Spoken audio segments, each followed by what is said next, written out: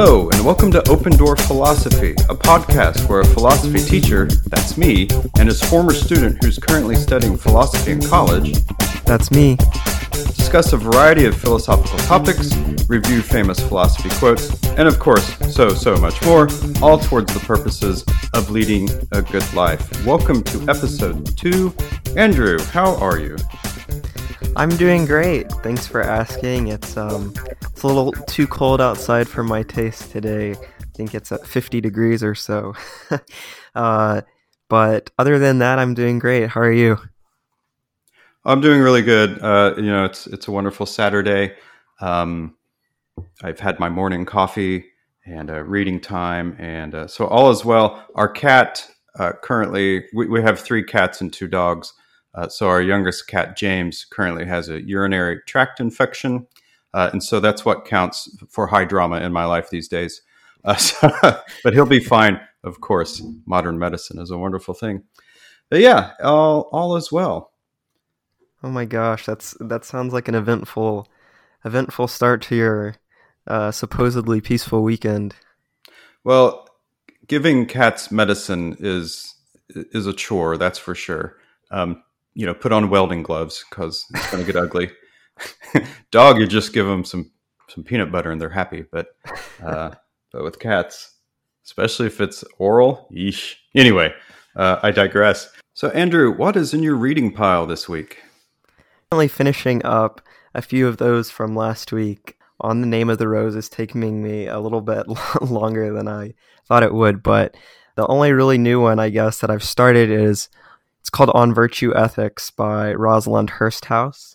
At least from what I've heard, it's the best place to start on modern conception of virtue ethics, looking back at all of those virtue ethicists from the past and compiling it into a viewing for kind of a modern audience. Okay, it's like a modern context of it. Right. So I think they kind of reinterpret some of virtues. Aristotle gives 12 or so virtues, I believe, and Aquinas sweeps back and kind of amends the list. And virtue ethicists for ages have been adding and subtracting, trying to kind of put them all in one place and see what doesn't work and what works, at least from the first few chapters that I've read from it. How about you? Oh, that's really interesting because I've been dipping my toes into the virtue ethics, well, especially through the Stoics. Right. Recently. And I actually have on your recommendation, I have Aristotle's, oh boy, how do you pronounce it? I say Nicomachean Ethics. I haven't. Nicomachean. I don't know if that's the right way to pronounce it or not. Right. Well, however you pronounce it. I have it in my stack here, but I'm not to it yet. That's cool. Well, I just finished Epictetus yesterday morning, his discourses. Oh, wow. I enjoyed it. I certainly will reference back to it, I'm sure, frequently. But I think what I'm going to do for my breakfast time reading is I have Seneca now, so I think I'm going to read his letters. Oh. I've flipped through it, and I think his letters are short enough that it could be a 10-minute, 12-minute reading in the morning time, and for sure think about it for a little bit and then move on.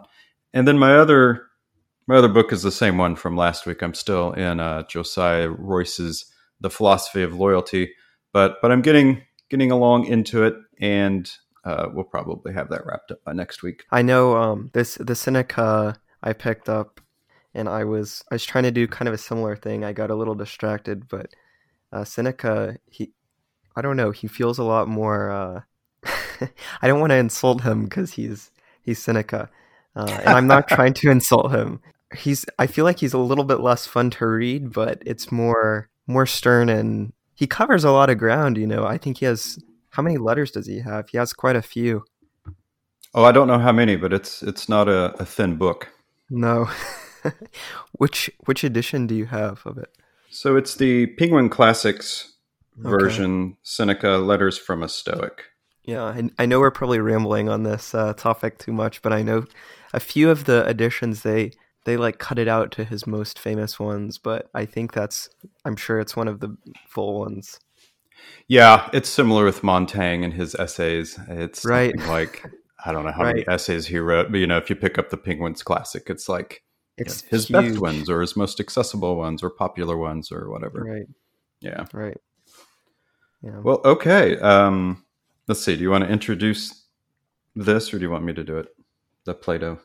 This week we're going to be covering one of the most kind of tales in philosophy. It's Plato's allegory of the cave. It's either in book 6 or book 7. It's 7. Okay, that's what I was thinking. It's in book 7 of Plato's Republic. I think it's at least the first half of that. So, Mr. Parsons, do you want to tell us a little bit about it? Yeah, I'll walk us through the allegory itself, and then Andrew will bring us some analysis and application of that. I guess one of the reasons the allegory of the cave is so popular even still to this day is it of course addresses a number of fundamental ideas related to philosophy, but he really universalizes them. And a lot of philosophers, of course, talk about very important fundamental ideas, but perhaps those philosophers fade with time, or their ideas or their application of those ideas aren't as universal as Plato's here. And it's a very simple telling, but it's a very applicable telling. So the allegory of the cave, like Andrew said, is in book 7 of Plato's Republic. I want to point out that as far as a literary style, an allegory is, well, everything that is in an allegory, or much of everything that is in an allegory, is meant to be symbolic. So as I go through this reading in a very literal sense, you, the listener, consider what some of these things that I'm talking about could be symbolic of. And being that it's an allegory, it also means that you don't have to consider things logically necessarily. We are going to be talking about prisoners in a cave who have been there all their life, who have been chained up all their life. Please don't, think about like, well, what do they do for food, or where do they use the bathroom, or something like that. Those types of things don't need to be considered in an allegory. But here's how it goes, and I'll do my best. So in the allegory of the cave, you have prisoners who are in the bottom of a very deep cave. They're sitting on the floor. They're chained to the floor. And their necks are even chained to where they cannot turn their heads left or right. They can only look forward. And they have never moved, and they have been in this position since their very birth. And as they're sitting on the floor of this cave, they are facing a wall. And on the wall, they see before them shadows moving back and forth across it. So behind them, on a rise, is a fire. Now, they don't know that the fire is back there because they can't turn their heads, but there's a fire, and as you can imagine, a fire in a cave would provide some amount of light, but it would be very dim light. And in between the prisoners and the fire is a walkway. And on this walkway, you have people walking back and forth, holding up shapes of things. When I talk to students about this allegory, I sometimes use the idea of cardboard cutouts. If you can imagine someone taking a big piece of cardboard and cutting out a tree, or cutting out a human, or cutting out a cat or a dog and sticking it on a pole and kind of holding it up in the air. That is what the shadows are that are on the wall that the prisoners are looking at. So people are walking back and forth on this sidewalk, if you will, and there is a fire behind them. It is casting the shadows of the things that they are carrying on the wall. Now, again, it's important to remember that the prisoners have no idea that this is going on behind them. All they can see is the shadows on the wall before them. And I think another thing important to consider is the nature of the type of light that comes from a fire. It's going to be flickering. It's not a solid, consistent light as you would think of like a floodlight. It's constantly flickering and moving, and therefore almost obscuring the shadows that are on the wall, which shadows themselves are already obscured. And so at this point in the allegory, a prisoner is released from his chains. And when this prisoner is released, he stands up for the very first time in his life and turns around and sees what is behind him. And he sees the fire, and he sees the cutouts, the puppets that are going back and forth. And of course, as you can imagine, he's confounded by this. He's wildly confused. And of course, the fire is much brighter or the light is brighter because he's looking at the fire as opposed to how it's represented on the wall in a sort of dim yellow light. Now it's a bright light, and he's dazzled by this. And of course, he has a difficult time conceiving and making the connection between these puppets going back and forth and the shadows there on the wall. But eventually he figures it out. And then again, we don't know all the details of this, but once he deals with this situation for a while, he is dragged out of the cave. He is, as the text says, he is dragged up the rough ascent of the cave out into the light of the day. Now you can imagine the light of the day compared to the dim light of a fire inside of a cave would be even far more dazzling, if you will. I'm sure, it's a hand over the eyes and it's squinting and barely even being able to see when he's pulled out of the cave. And so rather than look at the sun, of course, naturally, the first thing he does is sort of look to the ground, and he looks at the shadows of things. He sees the shadows of trees, and he sees that this shadow of this tree that is before him is much more real than the cardboard cutout of the shadow or the tree that was down in the cave, and certainly much more real than the shadow that was on the wall of the cave, the shadow of the tree that was on the wall of the cave. And so this is one step closer to reality, looking at the shadow of the real tree out in the world. But it's still not the tree. He's looking at the shadow of its leaves and branches on the ground. And then to help adjust to the light, he begins to look at the reflections of things in water. If you think about a time before mirrors existed, in Plato's time, one of the very few ways you would be able to see your reflection, see what you even looked like, was to look into a body of water, a pool of water that was smooth and glassy enough that it would reflect. And so this prisoner looks at the reflection of things in the water, and he's a bit closer to the reality. And then to help continue adjust his light to reality, to looking at, say, this tree, he looks at the tree at nighttime in the moonlight. And again, he's finally able to look at the tree itself. But again, it's in the moonlight. And, you can think of perhaps a time in your life where you've been outside, especially during a full moon, and just seeing how the world is so awash in this beautiful silver light. That is what this prisoner experiences when he looks at the tree in reality, in the moonlight. And then finally, after all of this adjustment to looking at things outside of the cave, he is only then able to look at the sun.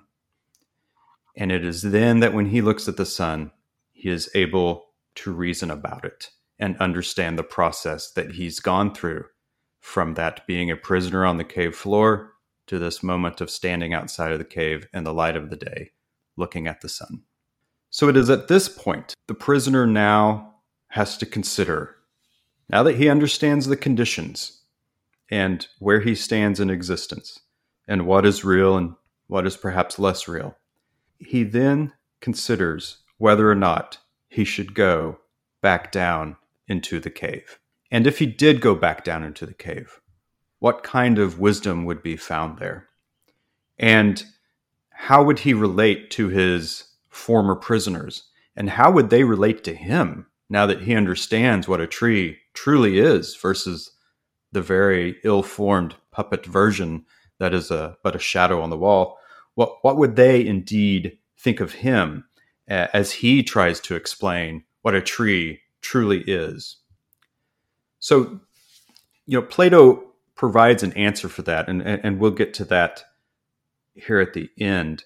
But that is the allegory without really trying to provide a whole lot of commentary on it. So, Andrew, where does this take us? One of the things that Mr. Parsons asked you to keep reflecting on when he was to remember the symbols that Plato and Socrates kept referring to in this story. And I think, of course, these symbols, this entire story can be interpreted from a multitude of different ways. But just going purely from Republic, Plato says that this allegory is meant to compare the effect of education and the lack of it in our nature. So I think that's a good place to start. Yeah, if I could interject, the Sure. opening line to that is actually Now then, I said, take the following parable of education and ignorance as a picture of the condition of our nature. Right. And just a little bit of context. I believe Plato, he's just finished in Book 6 talking with Glaucon about education, Socrates' ideal form of education, and what that may look like. Of course, he's talked a little bit so far about his idea of forms. And so I think this story obviously has a combination of those two ideas. We can kind of start from the top. Should we start with a little bit of background about forms? Oh, yeah, sure. Oh, yeah. Yeah. There's another thing to think about. Do we want to dive into, Plato's conception of the world of forms and the world of ideas? I mean, maybe a little brief. A brief one. Yeah. And this idea of forms is so fascinating on it. We can certainly make more episodes out of that by itself. But just a very, very brief description, I think, is Plato conceived of, I guess it's two different types of realms. Conceives of one realm, the physical world that we are, like our bodies and souls are existing and living in the moment. And then he conceives of this other world where it's this world of complete forms. And these forms are, I think they're described as kind of the ideal nature, the ideal creation, the ideal embodiment of really anything, right? No, I think you're right. I mean, the term idealism really kind of begins, yes, the idea that there is something out there that is a perfect form of whatever. Right. His forms can exist in a lot of different levels. One that talked about in class, I remember, maybe I won't go with the Blarg thing. I don't remember if that was that, but okay, that's what I was thinking of. And I think it's a great example. So if I go outside right now and I'll look in my front yard and I'll see a pine tree, I'll look at it and kind of observe it. I'll observe that it has pine needles. It's kind of tall, but it has qualities of a pine tree. But if I go up north and I go to an apple farm, for instance, I'm going to see a very different type of tree. It's going to be a thick apple tree. It's going to be producing red pieces of fruit from its limbs. In both of those cases, I still recognize that it is a tree. Plato and Socrates, I suppose, would conceive that there's some kind of underlying characteristic or form that these two trees share. These qualities, the form of the tree. Is that kind of right? Yeah, absolutely. And they might even go as far as to say, like, there's a perfect form of an apple tree and there's a perfect form of a loblolly pine. So I think that's a good kind of place to start. I wanted to mention the idea of forms. One of the most important things that Mr. Parsons kept highlighting was light. And I think that's something very important in this allegory. He described the flickering light of the fire and then the light of kind of the moonlight and then the sun, the light that the sun produces. Quite important. The sun presentation in this allegory of Plato's ultimate form, the form of the good. Mr. Parsons, he did a great job of when the prisoner came out of the cave, he was kind of blinded from the light.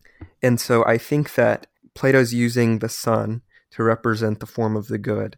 And much like, the sun illuminates all things and kind of is uncomfortable to look at when you're in contact with it in first. The form of the good also illuminates all things. There's goodness in all of these forms. When you come in contact with it, it can be painful, but it can also be illuminating.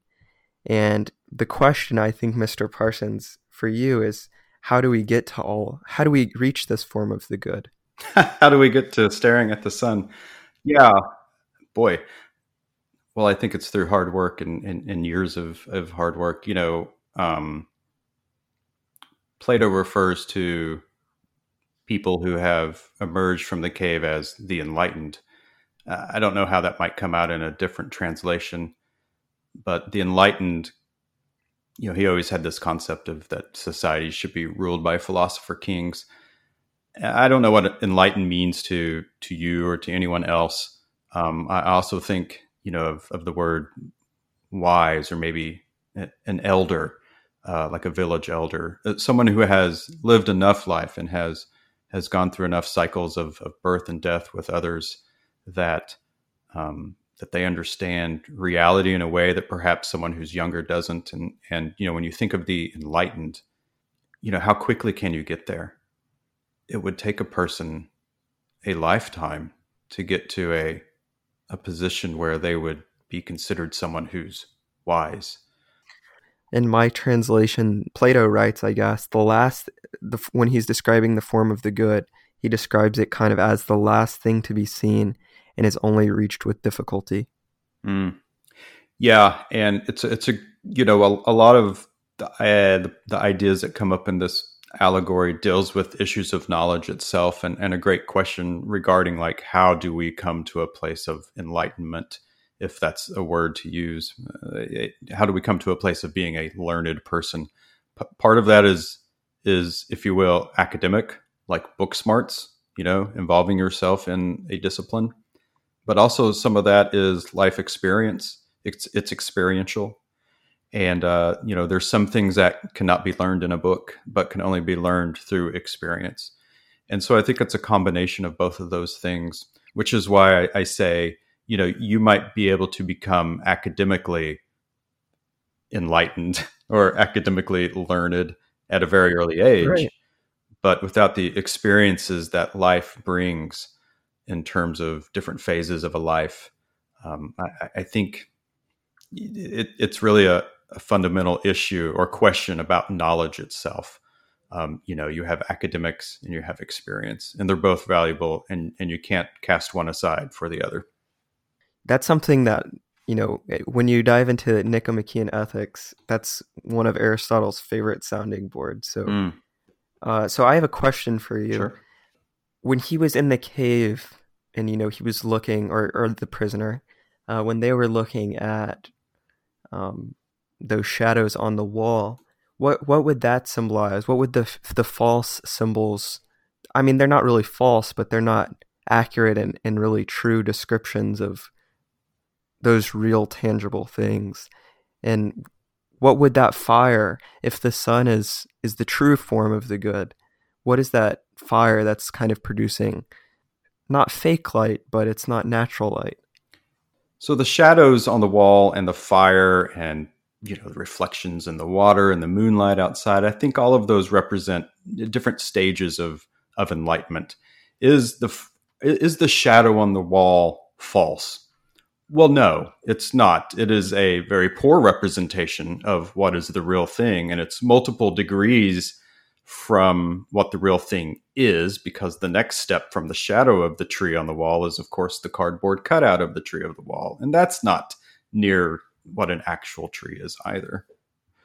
So I look at the fire and the shadows and all of that as stages of enlightenment. And I do like in the text, once the prisoner looks at the sun, he finally looks at the sun.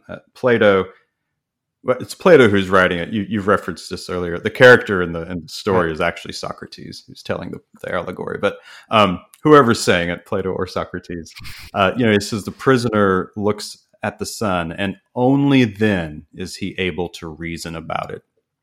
And I find that to be a really interesting line. Was the prisoner not reasoning about things when he, was looking at the shadows on the ground of the tree or looking at the reflection in the pool? What does that say about stages of enlightenment? I'll stop there.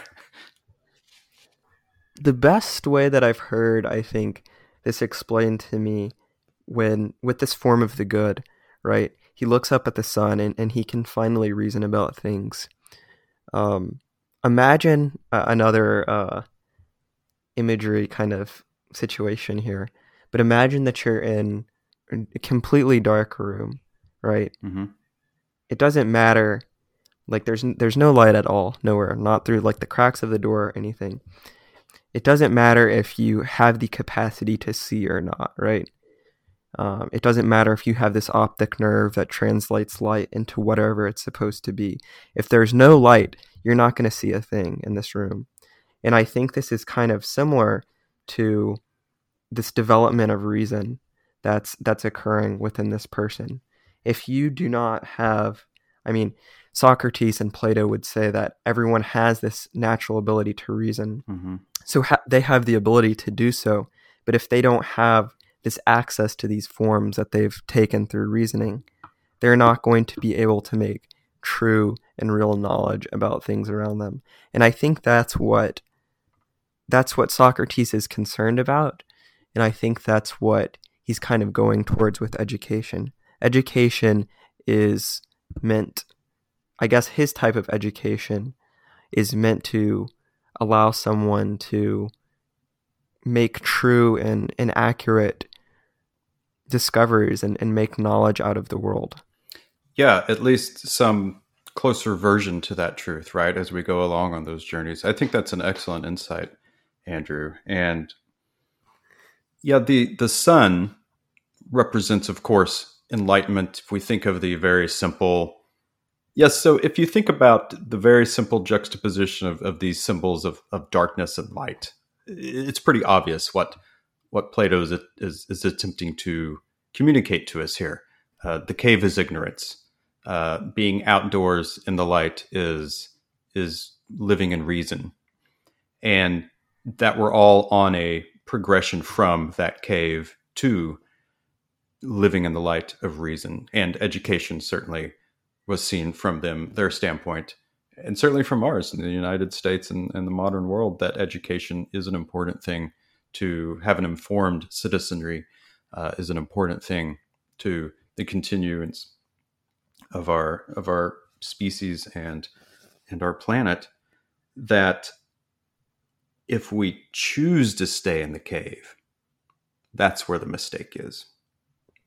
We're all on a journey out of that cave, but there are those that willfully choose to stay in the cave because the cave is more comfortable. The cave is what we already know, those shadows on the wall. The shadows are easy to look at. They're not hard on the eyes. It's not bright.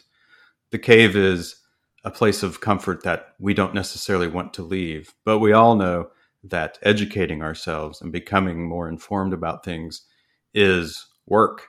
And that work, though it leads to something eventually very good, that work is hard work.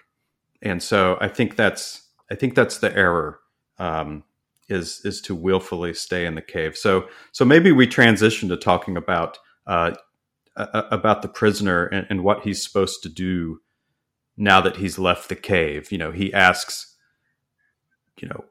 what is my role here? Do I go back into the cave? Do I stay out here and be enlightened, whatever that means? Right. So I believe that Mm-hmm. I don't. Why am I saying I believe? So the prisoner, according to Plato, is supposed to, or I think they have the obligation, I forget how it's worded, to go back down into the cave and try to convince people to kind of escape. Is that correct? Yeah, he asks, thinking to himself, the prisoner, he's like, why on earth would I want to go back down in there and think as they did in such ignorance when I now know what I know? And I think maybe even the line is like, what is it worth, Right. the wisdom of the cave? What is the wisdom of the cave? Well, there's hardly any wisdom in it at all. But he considers, what would it be like if he did go back down in there? How would the reaction from his former prisoners be? Something to consider is, when he goes back down there, what would the kind of situation like, for one? I mean, there's a few things in what I'm about to say, but to go back down in the cave, for one. For two, is it his obligation to force them out of the cave, or is it to just loosen their bonds so that they have the ability to escape and tell them about the real world? Or three, there's kind of this sense, I don't think it's mentioned in the texts, but I've always considered, well, what if this prisoner chooses to stay once he's in the cave? What if he chooses He likes the cave. He thinks it's comfortable. So those are three very broad and open questions that I'm shooting right back at you.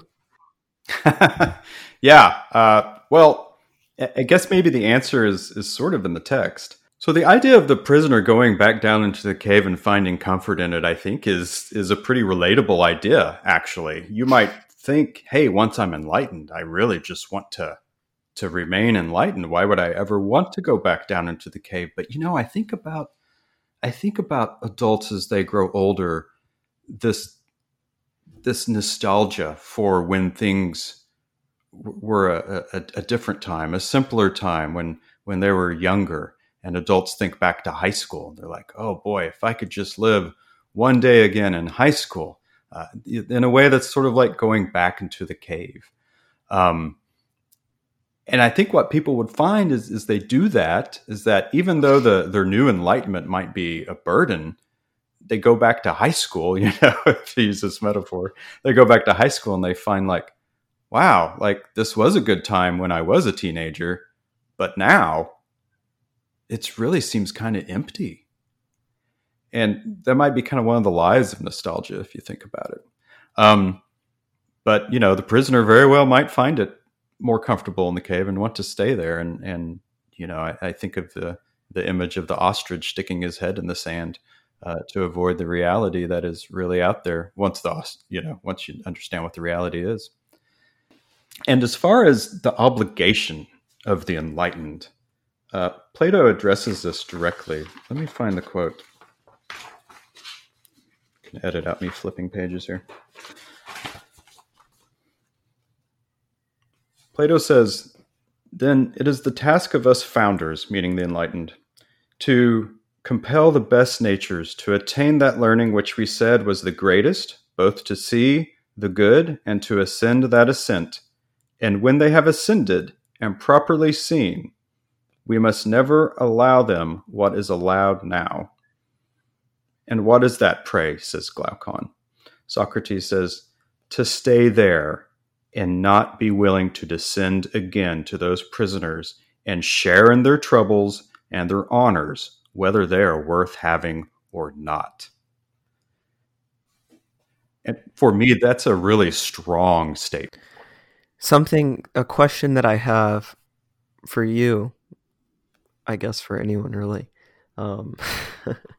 but it's kind of interesting. I think that he's not asking the prisoner, to go release them and kind of force them back up, right? He's asking the prisoner to go back down and kind of push them to be a little bit more reasonable. Mm-hmm. Just be a little better than you are. Like maybe we do stand up and turn around and look at the fire. I guess my question, why Socrates not saying, you have to go down, release them, and then push them all the way back up to the top, and then... Does this make sense? It does. And so I think a part of that answer is, and whether it was fair or not, was the Greek conception of people themselves and what people are naturally capable of. Certainly the Greeks had a slave class, and the Greeks did not believe that the slaves were really able to think as they could. And, then you sort of had a middle class, if you will, the merchants, the soldiers. And, this is why Plato advocates for philosopher kings. The philosopher kings, probably in Plato's conception, are those ones who are able to be enlightened to that point, that they have that full capacity to reason at its highest level. Whereas maybe your merchant is able to think a little farther along than maybe a slave. And again, that's all very much so based on the Greek conception of human ability. But I think that's one answer to it. I think the other answer to your question is, what was the ultimate fate of the real Socrates, not the fictional one that is here in Plato's Republic. Of course, there's some question as to whether or not Socrates was fictional in Plato's Republic. But of course, the ultimate end for Socrates was that he was executed by the people of Athens for his beliefs, whatever the charges were. Well, I don't want to get into that. Hang on. Scratch that. We'll just say he was executed for his beliefs.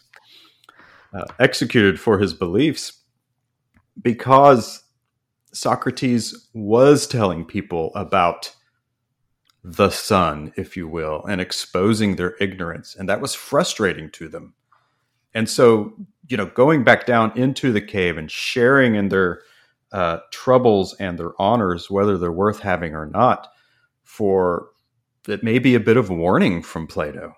He's like, you don't want to push too far because people's natural reaction is to resist new knowledge if that new knowledge is too radical for them, and end up being executed like his great mentor Socrates was.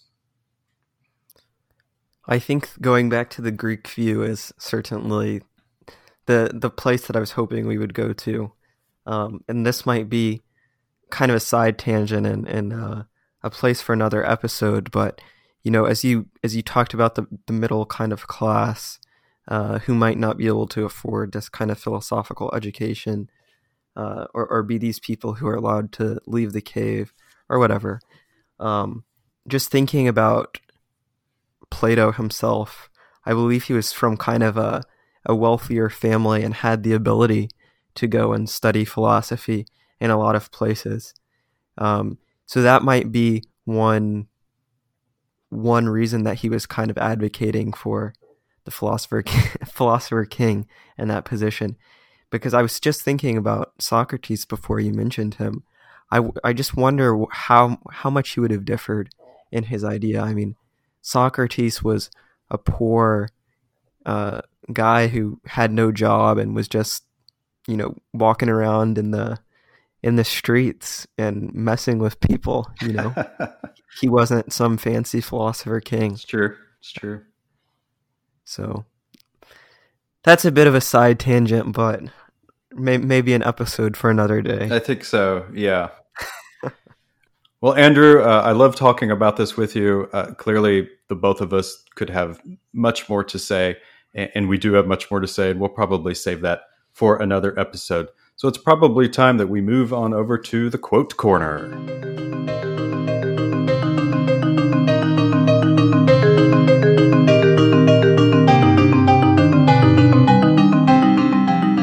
All right, folks, welcome to the Quote Corner, the part of the podcast where we take a philosophy quote, discuss it briefly, and then rate it on a scale of 1 to 5 stars. So this week it is my choice for a quote, and I have chosen a quote from Blaise Pascal, a 17th century philosopher.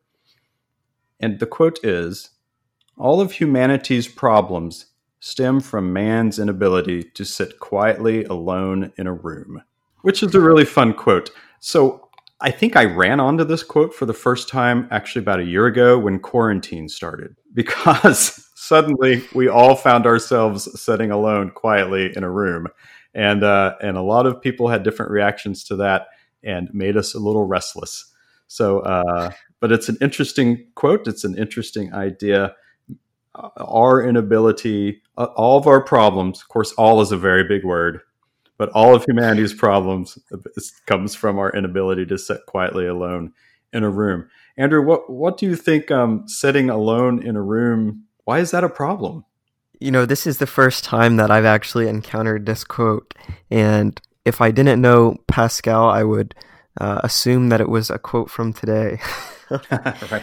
When I read this quote, just like I said, I was interpreting it from my so-called modern view.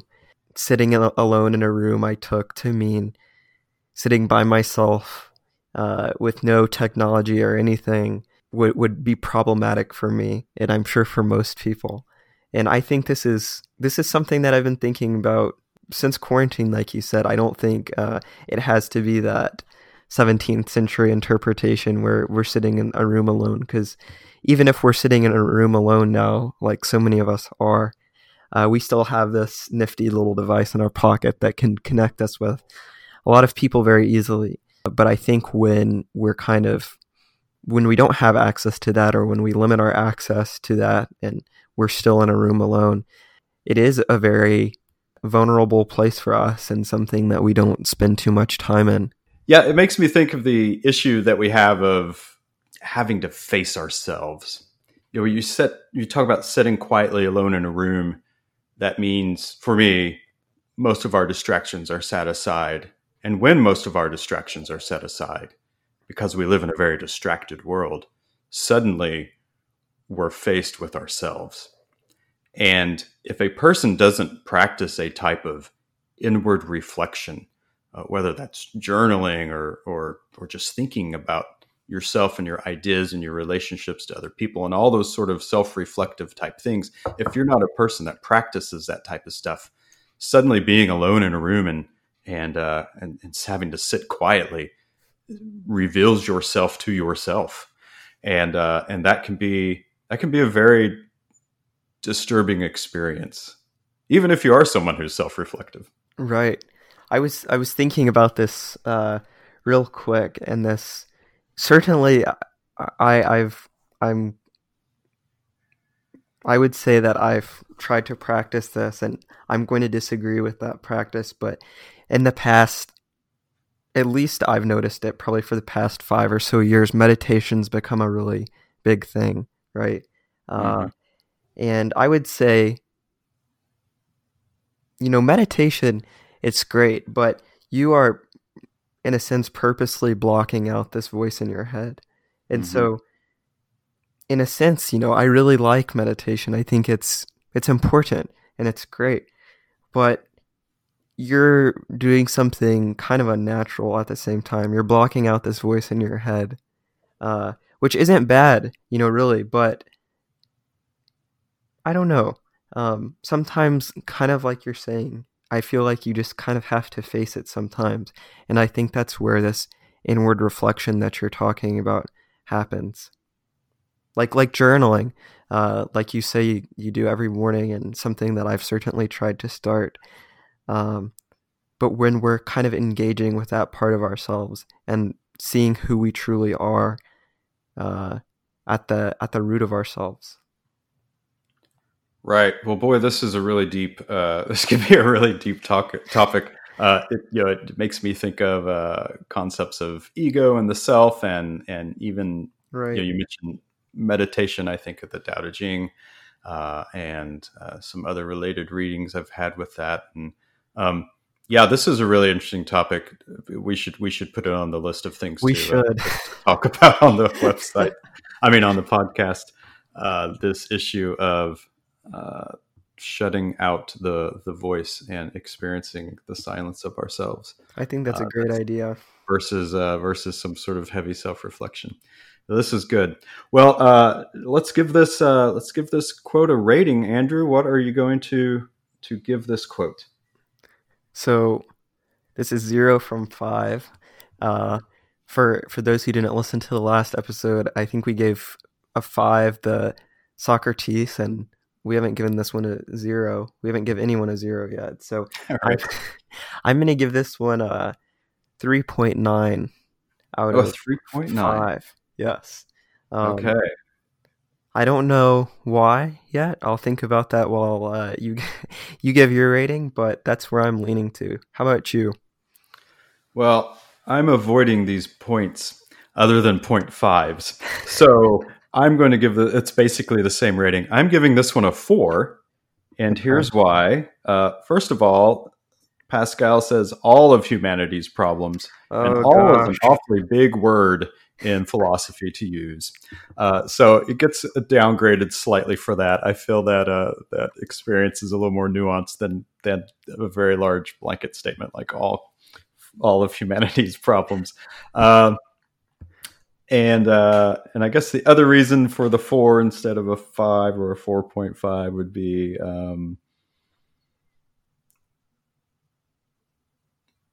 nope, that's it.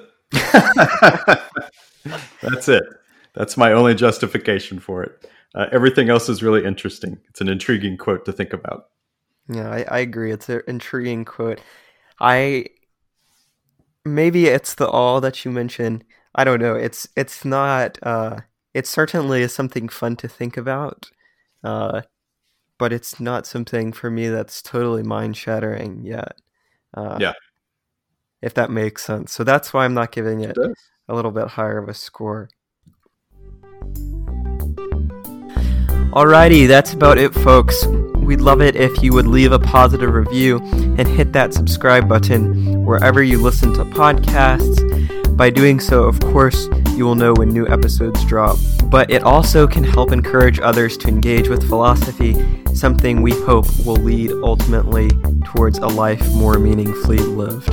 We'd love to hear from you. If you have any questions you'd like for us to specifically address on the show, please email us at opendoorphilosophy@gmail.com. And you can find me on Twitter at D_Parsonage, Parsonage. I also have a personal website dedicated to my philosophical wanderings at curiositymanifold.com. Would love to see you there. I currently don't have any media platforms to be followed on at the moment, but I do have a few things in the works, so stay tuned, and in the future that platform will be available. All right, thank you for listening. Andrew, thanks for potting with me. Of We'll course. see you next time. Yeah, we'll see you next time. And remember, when your life seems to be in need of some philosophy, the door is always open.